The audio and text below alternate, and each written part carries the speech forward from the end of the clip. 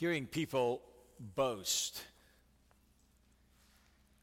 is such a common experience. Can you think of the kind of things people around you often boast about? It's easy to boast about what we accomplish.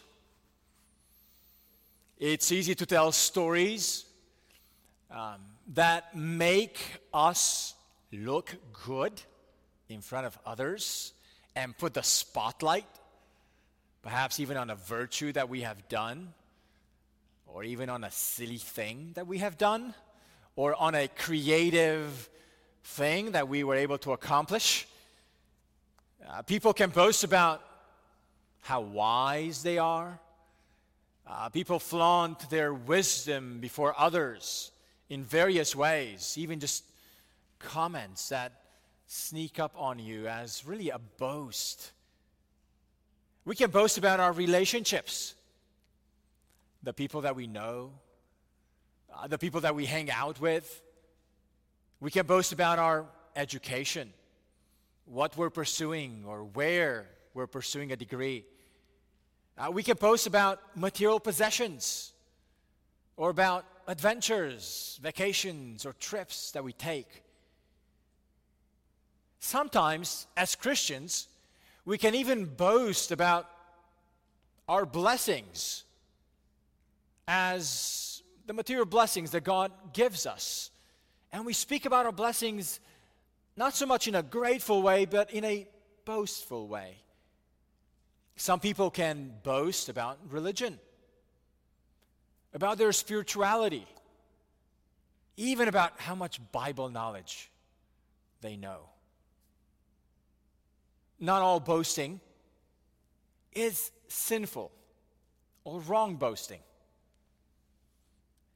We'll see in Scripture there are places that Paul speaks of boasting in a positive way.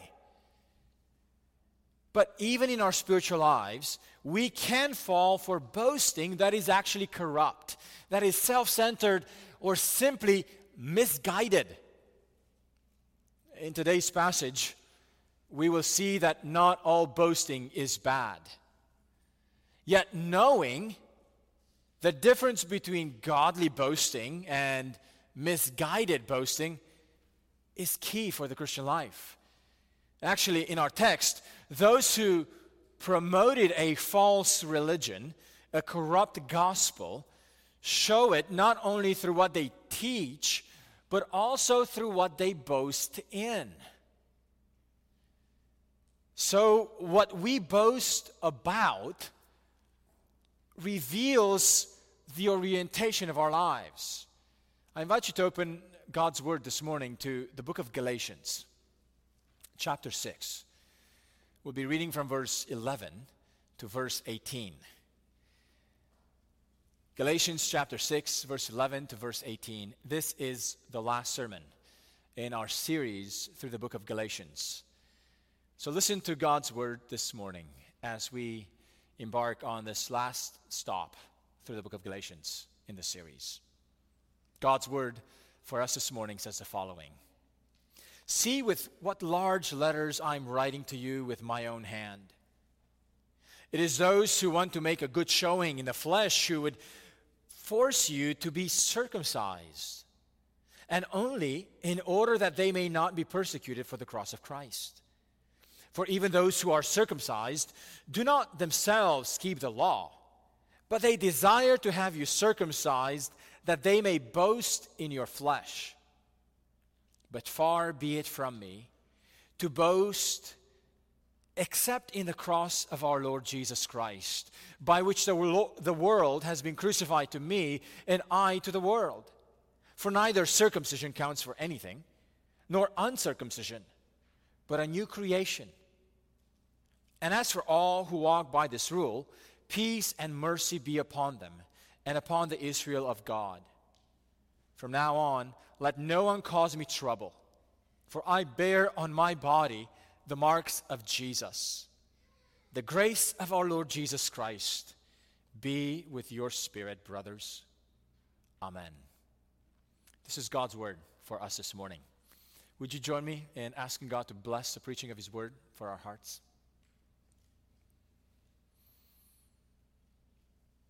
Father, we are grateful for the way you have revealed yourself to us by your word. Lord, as we approach the end of the letter of Galatians this morning, we ask for the assistance of your Holy Spirit. I pray that you would assist me in the proclamation of your word, and I ask, Father, that you would assist us all as we hear it. For the glory of Christ, and in his name we pray. Amen. At the beginning of this text we have just read, we get a clue that we are approaching the end of the letter, that Paul is about to close the book. He says in verse 11, "See with what large letters I am writing to you with my own hand." He says this in some other letters as well. It's his clue of saying, I'm giving you my signature here. I am giving you this one last shot to summarize what I have been arguing for in my letter. At the beginning of this book, and at the beginning of the series in Galatians, we saw how Paul's aim in the entire letter has been to convince believers to guard the gospel of justification by faith alone. Otherwise, all is lost. Guard the gospel of being justified by faith alone. Otherwise, all is lost.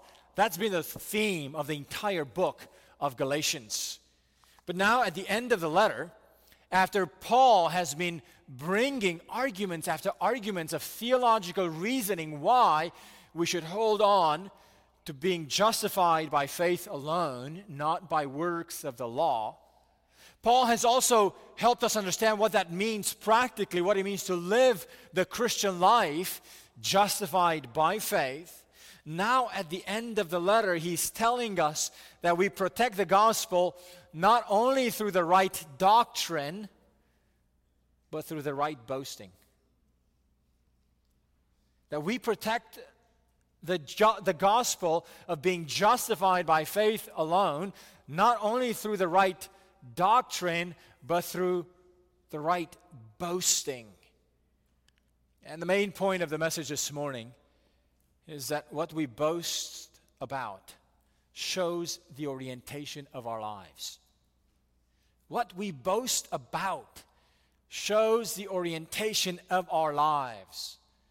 And it's easy even for us as Christians to have a good understanding with our minds, with our intellect, of the claims of the gospel, of the doctrine of being justified by faith alone, in Christ alone.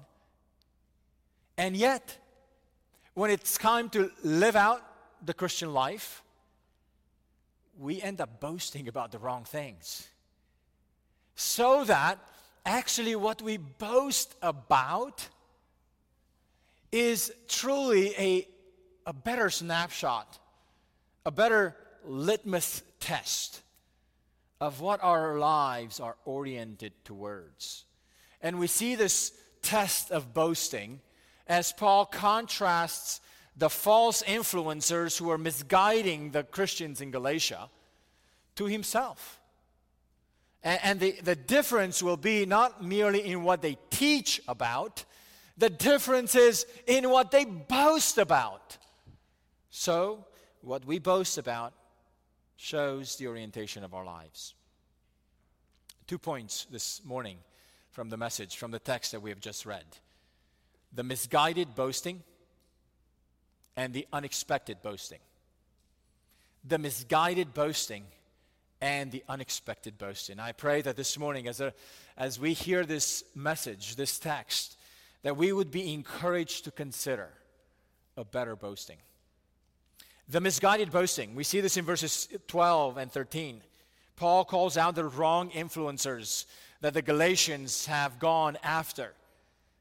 This is the last time Paul brings them up, and this time he brings up not merely their bad theology, he's brought up their bad theology up until now, but now at the end of the letter, he calls them out and calls out their characteristics of their actions and their motivations and how what they do is revealing that they're actually boasting in the wrong things.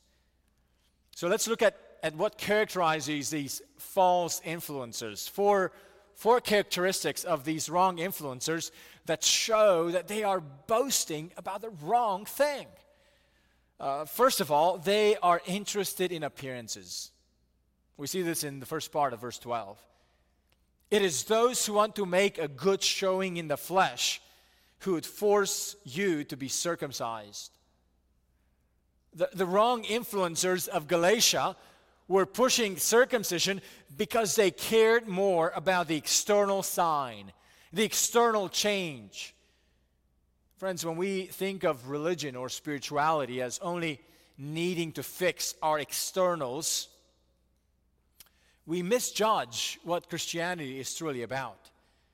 According to the Bible, what is wrong with mankind never starts on the outside, but on the inside. And the true remedy for our broken condition must start with a solution on the inside and not merely fixing something on the outside, putting an external sign on the outside, making a change on the outside. Oh, friends, we can be tempted to think that the changes we need in our spiritual lives are only a matter of external appearances. Friends, this is the religion of appearances. And it shows up in all sorts of ways in our lives. For the Galatians, it was circumcision. That's what the false influencers cared about, making sure that these Christians were adding on to their lives the need to get circumcised. Friends, it's no surprise that when we misjudge what is wrong with humanity, we misjudge the solution. Today, we might not be tempted to think that the external sign we need is circumcision, but there's a host of things we might put on as external signs, external cloaks to just cover us up on the outside, as opposed to dealing with what's truly going on the inside. So the first characteristic of these wrong influencers is they were interested in appearances. And today, this danger stays with us as well. A second characteristic about these false influencers is that they're unwilling to suffer for the cross of Christ. Look at verse 12. It is those who want to make a good showing in the flesh who would force you to be circumcised, and only in order that they may not be persecuted for the cross of Christ. This is why they are trying to force the Galatians to get circumcised, so that through their appearances, they show to those around them, particularly in the context they were living. Apparently, there's a pretty strong Jewish population, Jewish zealots, who were very aggressive about anyone who would claim to be the worshiper of God and not be circumcised. So these false influencers said, hey, if we slap on the sign of circumcision on us, we can keep the forces of these Jewish Judaizers and their persecution, we can keep that at bay. Now, if there are opportunities for Christians to avoid suffering in a legitimate way, this text is not saying that we need to be looking after suffering. This text is not saying that if there are legitimate ways to be fleeing from one spot to the other for safety, that somehow you are sinning if you are avoiding persecution that way. That's not what this text is saying. But when facing persecution, if fleeing from persecution means that Christians have to change the truth of God, to twist the truth of God, for the sake of avoiding the persecution, that is the illegitimate way to flee from suffering. Such fleeing would be a betrayal of God's grace and of God's truth. So if we're willing to twist the truth of God in order to be more acceptable to the world, in order to be avoided, to avoid being sidelined or canceled by our culture, well, that would put us in a similar category as the wrong influencers of Galatia. Today, as we are experiencing the revolution of the sexual revolution of our culture, it will be very tempting for Christians to find ways to twist the truth of God about what God reveals to us about how He made us, and retwist our view of humanity in such a way that we can avoid the soft persecution that can grow around us about what Christians believe about humanity, about sexuality, about how God designed us to be. Oh, friends, if we're tempted to twist the truth of God just to avoid being sidelined or pressured or persecuted by the world around us, we are in the same category as the Galatians. A third characteristic about what they were doing, Paul says that they were selective about the law of God. Look at verse 13. For even those who are circumcised do not themselves keep the law. Now, throughout the book of Galatians, when Paul has been arguing why we must hold on to being justified or declared righteous before God, not by our effort, not by our works, but by faith alone in what Christ has done for us through the cross. One of the reasons why we need to do that is because if we would want to switch that and be justified before God by our works, then Paul said, you have to obey the entire law all the time, consistently. And Paul says here, actually those who want to encourage you and pressure you to be circumcised, they themselves don't care about the whole law. They are, in essence, cherry-picking what they want from the law and impose their choices on you. One way to make sure that you are pursuing a false religion or a corruption of religion, of what God has really said in His Word, is to be doing the cherry-picking activity that the Galatian false influences were doing. And finally, the last characteristic about these false influencers is that they want to boast in the flesh. Look at how verse 13 ends. But they desire to have you circumcised, that they may boast in your flesh. Their boasting was misguided. Not simply because they were boasting in how many followers they had, but because these numbers, these followers that they were seeking to have, were focusing on outward change. What got these false influencers excited was not the heart change of the Galatians. They boasted in the fact that the Galatians finally got circumcised. Now, it's not entirely wrong to boast about other Christians. These Galatians, or these false influencers, were boasting, but it's not entirely wrong to be boasting about other Christians. Let me just give you an example. Paul does that in a few other places in the New Testament. 2 Thessalonians 1:4. He says, therefore we ourselves boast about you in the churches of God. So the mere act of boasting about other Christians is not inherently wrong. It can be if you boast about them, about the wrong things. What was Paul boasting in the letter to the Thessalonians about other Christians? Well, he says in 1 Thessalonians 1:4, therefore we ourselves boast about you in the churches of God for your steadfastness and faith in all your persecutions and the afflictions that you are enduring. When Paul saw how the believers in Thessalonica were enduring the persecution and the afflictions, Paul boasted about them. Paul, boasting in these believers, put the spotlight on their endurance and faith in the midst of persecution. But the false influencers in Galatia were seeking to boast in others for the wrong reasons, for their flesh, not for their faith, not for their endurance, not for what God was doing inside them, for their flesh. What do you boast about others reveals what you care about them. Does such misguided judgment happen today? Can we follow in similar traps of misjudged or misguided boastings about others? The sad news is that such boastful Christianity is mushrooming around us all the time.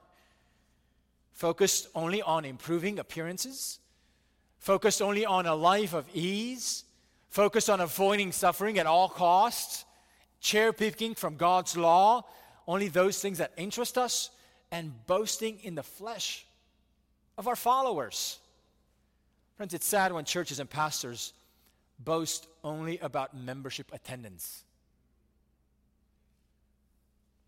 and don't feel the weight of the quality of their spiritual lives going on in the lives of the members of the church. It's sad when members are just numbers.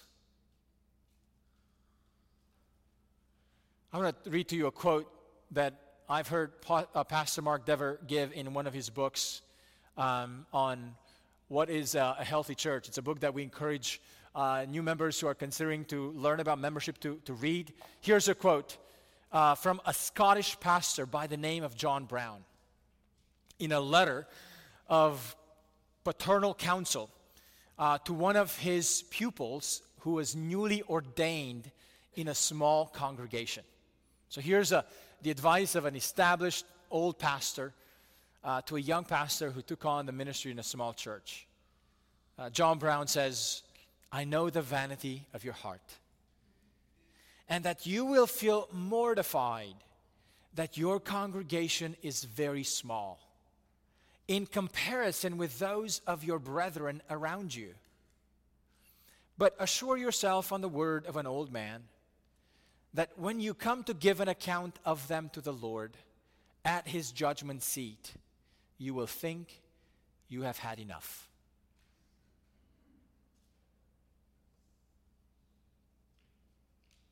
Friends, even about the life of the church, we can boast about others in the wrong things, just in their mere numbers, or other means of just the flesh, as opposed to considering what's going on inside the hearts of those around us.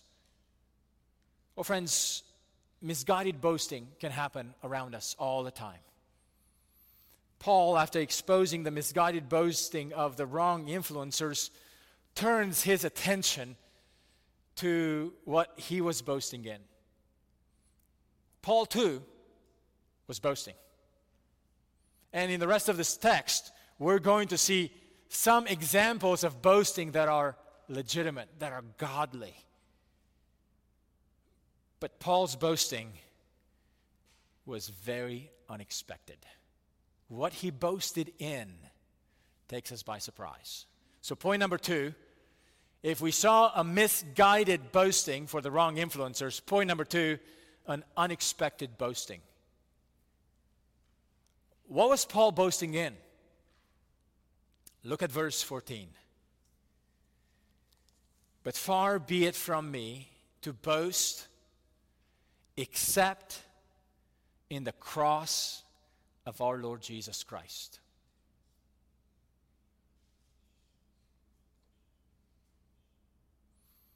What a strange object to boast in. In someone else's death on the cross. Friend, if you're not a Christian attending our services this morning, you're probably wondering and thinking, that is bizarre. And it is. It really is. And it would do us and you no service to gloss over quickly how strange that object of boasting is.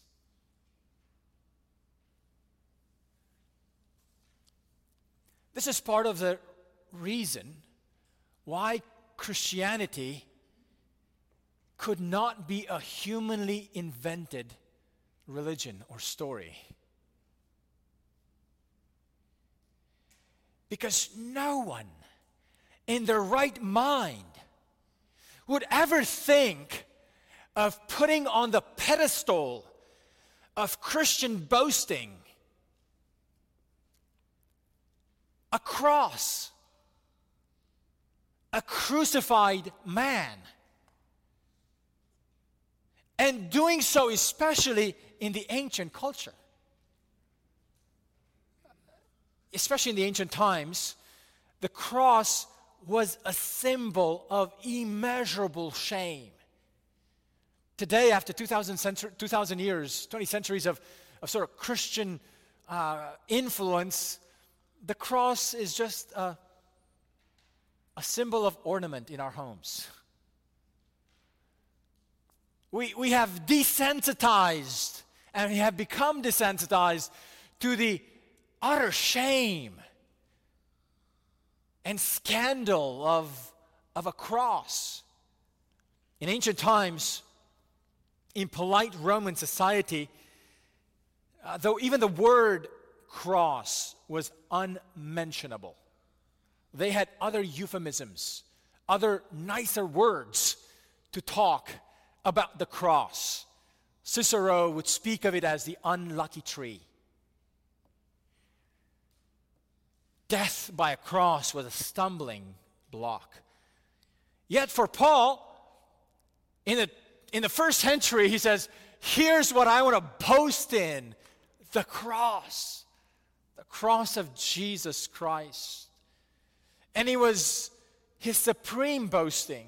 Did you notice how he says, far be it from me to boast except in the cross of our Lord Jesus Christ. Now, why boast in the cross of Jesus? Oh, friends, you can only boast in something if you see its value. You can only boast in that which you find precious, worth of magnifying, worth of putting the spotlight on. You know, when you get to experience or find a great deal, you naturally like to boast about your great deal. When you meet someone important, you like to talk about who you got to meet. We boast about that which we find valuable, precious, or important. So when Paul says, I want to boast in nothing else but the cross of Jesus, he is saying, in essence, let me tell you what I find extremely valuable, extremely precious, extremely important. It's not that I'm in this great program at UT, or that I'm a student at A&M, or that I finally get to live my life away from my parents on my own, and I finally get to do and pursue my dreams that I've always wanted to, or that I got this incredible job that I always hoped for.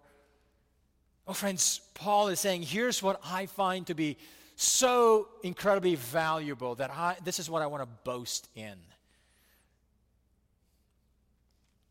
The cross of Jesus. Why? What is it so valuable about the cross of Jesus? What is it so precious that it's worth boasting in the cross of Jesus? Now, earlier in this letter, we have seen a number of benefits that Paul has mentioned why it's valuable and precious for us to boast in the cross of Christ. The first one is that through the cross of Jesus, we are justified by faith. Through the cross of Jesus, we are declared righteous before the judgment seat of God. We who have acted in rebellious ways, we have acted ignorantly of God. We have acted against His ways, either because we have been ignorant of His ways or simply because we have purely chosen to act in our own ways, in our own rebellious ways against Him.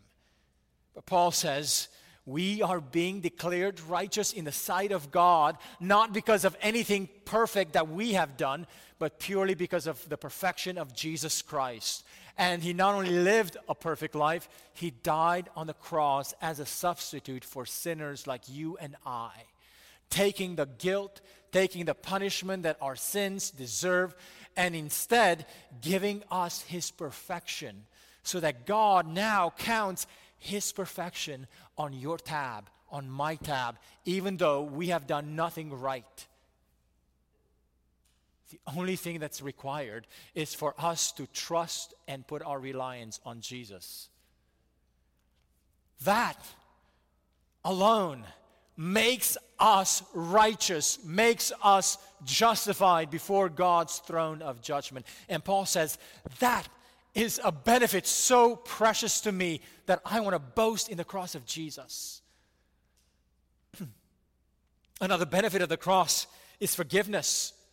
Because of the cross of Jesus, because His death on the cross for us, as a substitute for all those who would turn away from their sin and trust in Jesus, now the death of Jesus covers for our sins. So that God now can give us forgiveness. God never just gives a free pass as a freebie. Oh, here's my first one to you. Let me give it to you. No, the only reason God can grant repentance, can grant forgiveness of sins to us is based on the death of Jesus, who paid for our sin and guilt. So forgiveness is another benefit that we get as a result of the cross of Jesus. Without the cross of Jesus, God could not forgive you. Without the cross of Jesus, God could not cancel or cover our sins. A cover for sins had to be made, and the rug was not going to be enough. Your good deeds are not going to be enough. The death of Jesus is enough. Another benefit of the cross that Paul brings up in the book of Galatians is redemption. Because Jesus died as a substitute, God also frees us, rescues us, liberates us from what? From this present evil age. That's how Galatians started. Turn with me to chapter 1, verse 3. Grace to you and peace from God our Father and the Lord Jesus Christ, who gave Himself for our sins to deliver us. Redemption, rescue, to deliver us from this present evil age. Oh friends, our rescue or redemption happens through the death of Jesus. So, just these three benefits that I mentioned so far, justification, forgiveness, deliverance, or redemption, are three key benefits that the cross of Jesus brings us so we can boast in. But Paul says these are not the only benefits of the cross of Jesus. Let me give you two more. And these two more are in our text. More benefits of the cross of Jesus. The cross of Jesus changes our relationship to the world. The cross of Jesus changes our relationship to the world. Look again at verse 14. But far be it from me to boast except in the cross of our Lord Jesus Christ, by which the world has been crucified to me, and I to the world.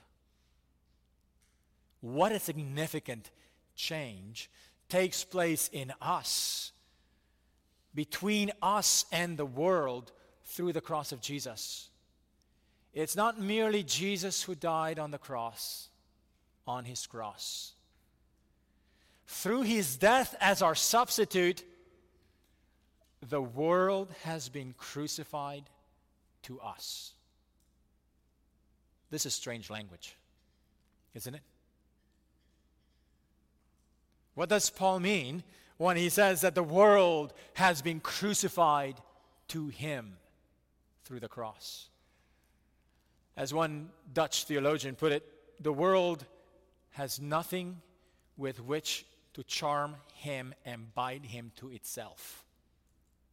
That's what it means that the world has been crucified to Paul.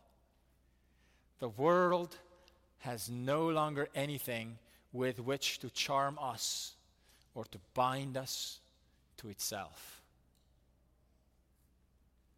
Now, let me clarify. It does not mean that we cannot appreciate the goodness of God's creation around us.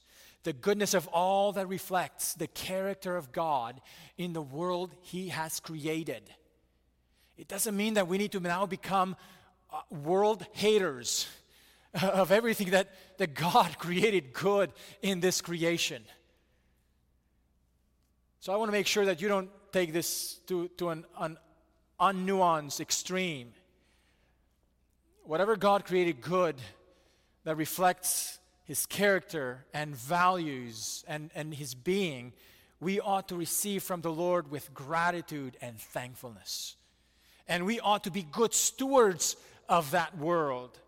And not to become slaves of that world, but to master it, to have dominion over it. But the reality is that because of sin, the world that God created has been corrupted by our own rebellion. So now, as Christians, we must distinguish what is the good part in this world that we ought to be thankful for and be good stewards of and use well, even our possessions, to use them well, not for ourselves, but for the glory of God and for others. So what are the things that God created good in this world? And what are the parts of this age, of this creation, of this world that is governed and corrupted by sin and death in ways that enslaves us, in ways that it brings us into bondage? Friends, the world that Paul speaks of here refers to the world that has rejected God, the world that is apart from God, the world that wants to have nothing to do with God or with His value system or His truth.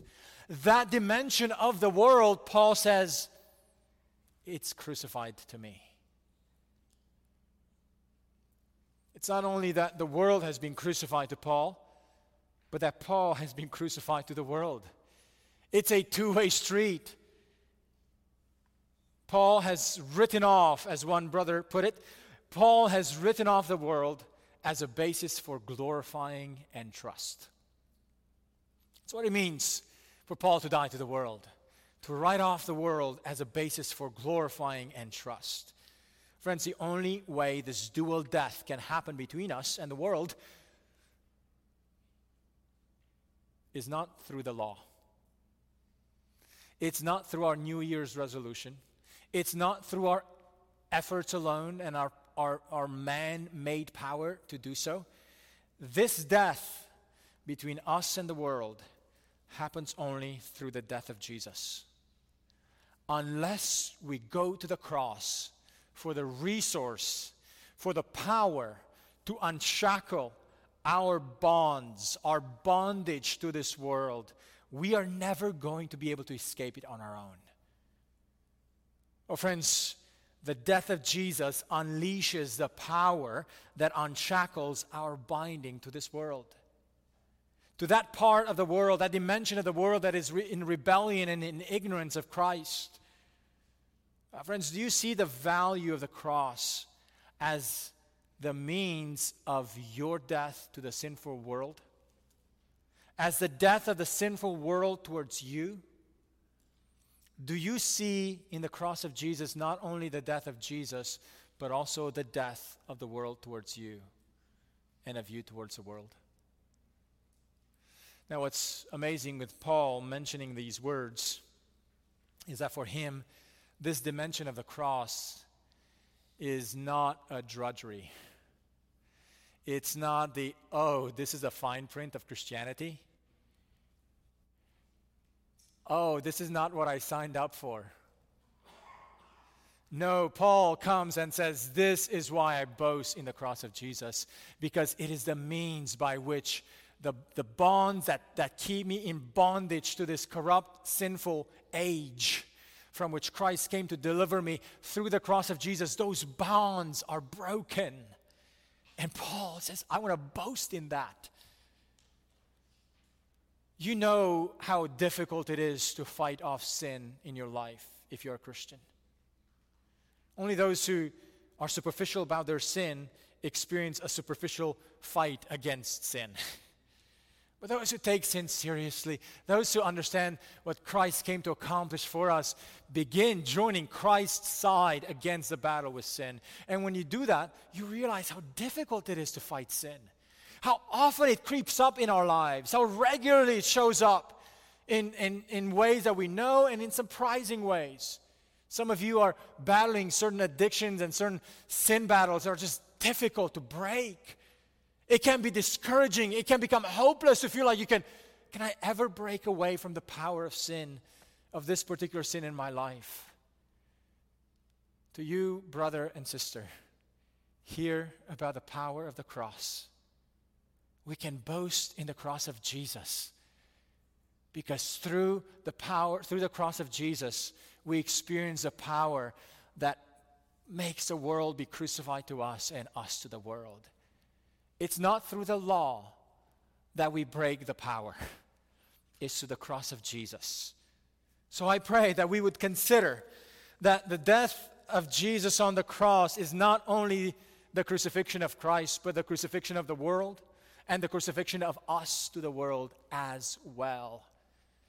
And then another and final reason why to boast in the cross of Jesus. Not only it changes the relationship between us and the world, but it actually brings a new creation. Look at verse 15. Paul gives us the final reason why he boasts in the cross of Jesus. He says, for neither circumcision counts for anything, nor uncircumcision, but a new creation. Now, I would have been okay for Paul to say, for circumcision counts for nothing. I mean, that's what he's been saying so far throughout the book of Galatians. But now he says something surprising in this verse. He also says, and even uncircumcision doesn't count for anything. In other words, it's not about which side are you taking in this battle between circumcision or uncircumcision.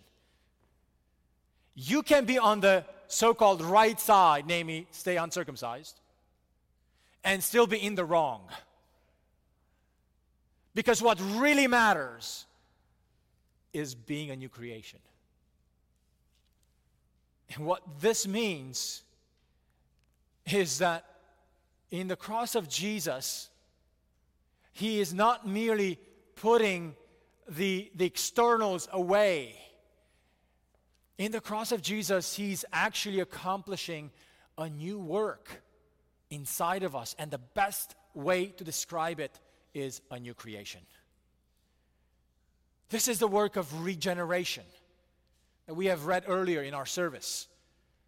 When the Spirit of God works in accompanying the preaching or the declaration of the Word of God and in awakening us from death to life spiritually inside of us, bringing into our souls a new nature, starting a new creation inside of us. The result of that is we begin believing the Word of God. We begin repenting of our sins and trust in Jesus. This is regeneration. The Spirit of God uses the proclamation about the gospel, about the cross of Jesus, to bring about this new creation, this new change. Oh, friends, this is what the death of Jesus accomplishes. That's why Jesus is described in parts of the Bible, in parts of the New Testament as the new Adam. The song we have sung earlier in the service, Jesus being the new Adam. Through his death for our sin, God is bringing about a new creation with a new Adam, so that all those who are in Christ, all those who are in this new Adam, get to be a part of the new creation that God is bringing about. Oh, friends, this is the work of regeneration that God brings about through Jesus, through the Spirit. That's why declaring the news about the cross of Christ is so significant. That's why relying on the work of the Spirit to bring us alive with Christ is so significant. This is why Paul boasts in the cross of Jesus. It's not only the means of severing our bondage to this world, it's also the means of ushering in the new creation that God intended to bring from the beginning. 2 Corinthians 5:17, the passage Mason read earlier in our service. Therefore, if anyone is in Christ, he is a new creation. The old has passed away. Behold, the new has come. Friends, this is why it's worth boasting in the cross of Jesus. Because when you are in Christ, by faith, when you put your faith in Jesus and trust in Him, you are put in Him by faith. And when you are in Christ, you experience this new nature, this new creation. Friends, no matter what forms of religion we adopt externally, no matter what external signs we slap on our face or on our bodies, no matter what things we do in our behaviors externally, or no matter what you refuse to do, it does not matter unless we experience the new creation of God inside our hearts. If we don't experience a new creation through the preaching of the gospel, then no form of outward religion and no form of outward irreligion will count for anything. The cross of Jesus not only brings us an unexpected boasting, but it truly is the better boasting. When you realize the benefits of the cross of Christ, you look at this unexpected boasting and looking at a cross, on a Savior dying on a cross, and you realize, oh, this is the better boasting I need. Friends, we could not bring about the new creation by our efforts. We could not work hard enough or strong enough for more righteousness in our world, for more justice in our world, for more rightness in our world. We should put our efforts towards those, but we could not do enough of those to bring about a new creation.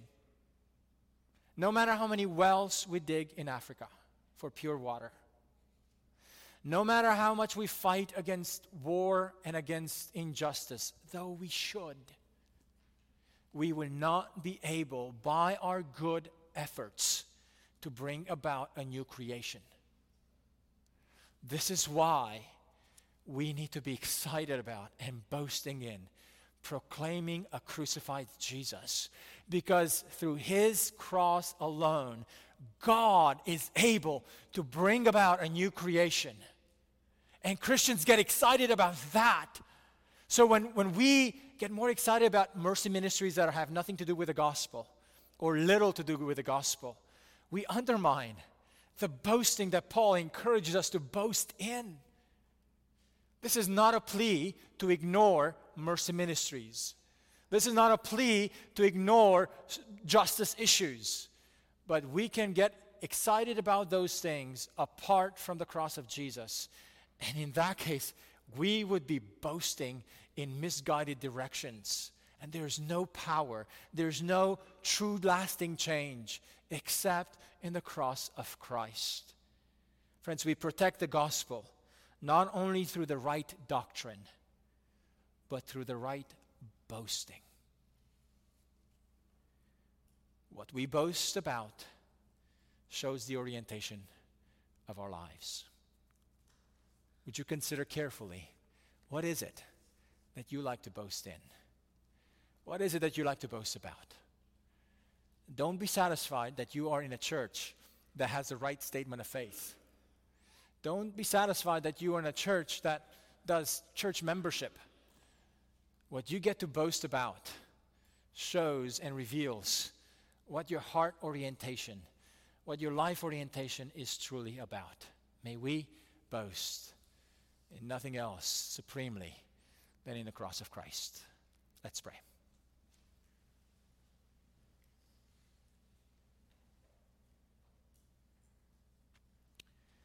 Father, we praise you for revealing to us the immeasurable richness and treasure and wisdom and righteousness of Jesus Christ, and what you give to us through your Son Jesus.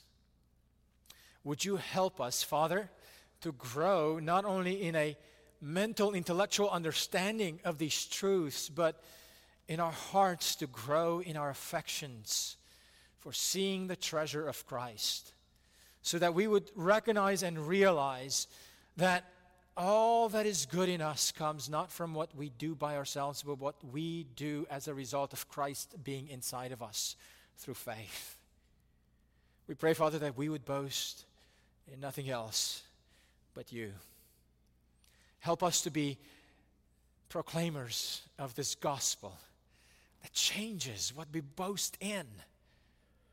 We pray all this, Father, in the name of Christ, for his glory and honor. Amen.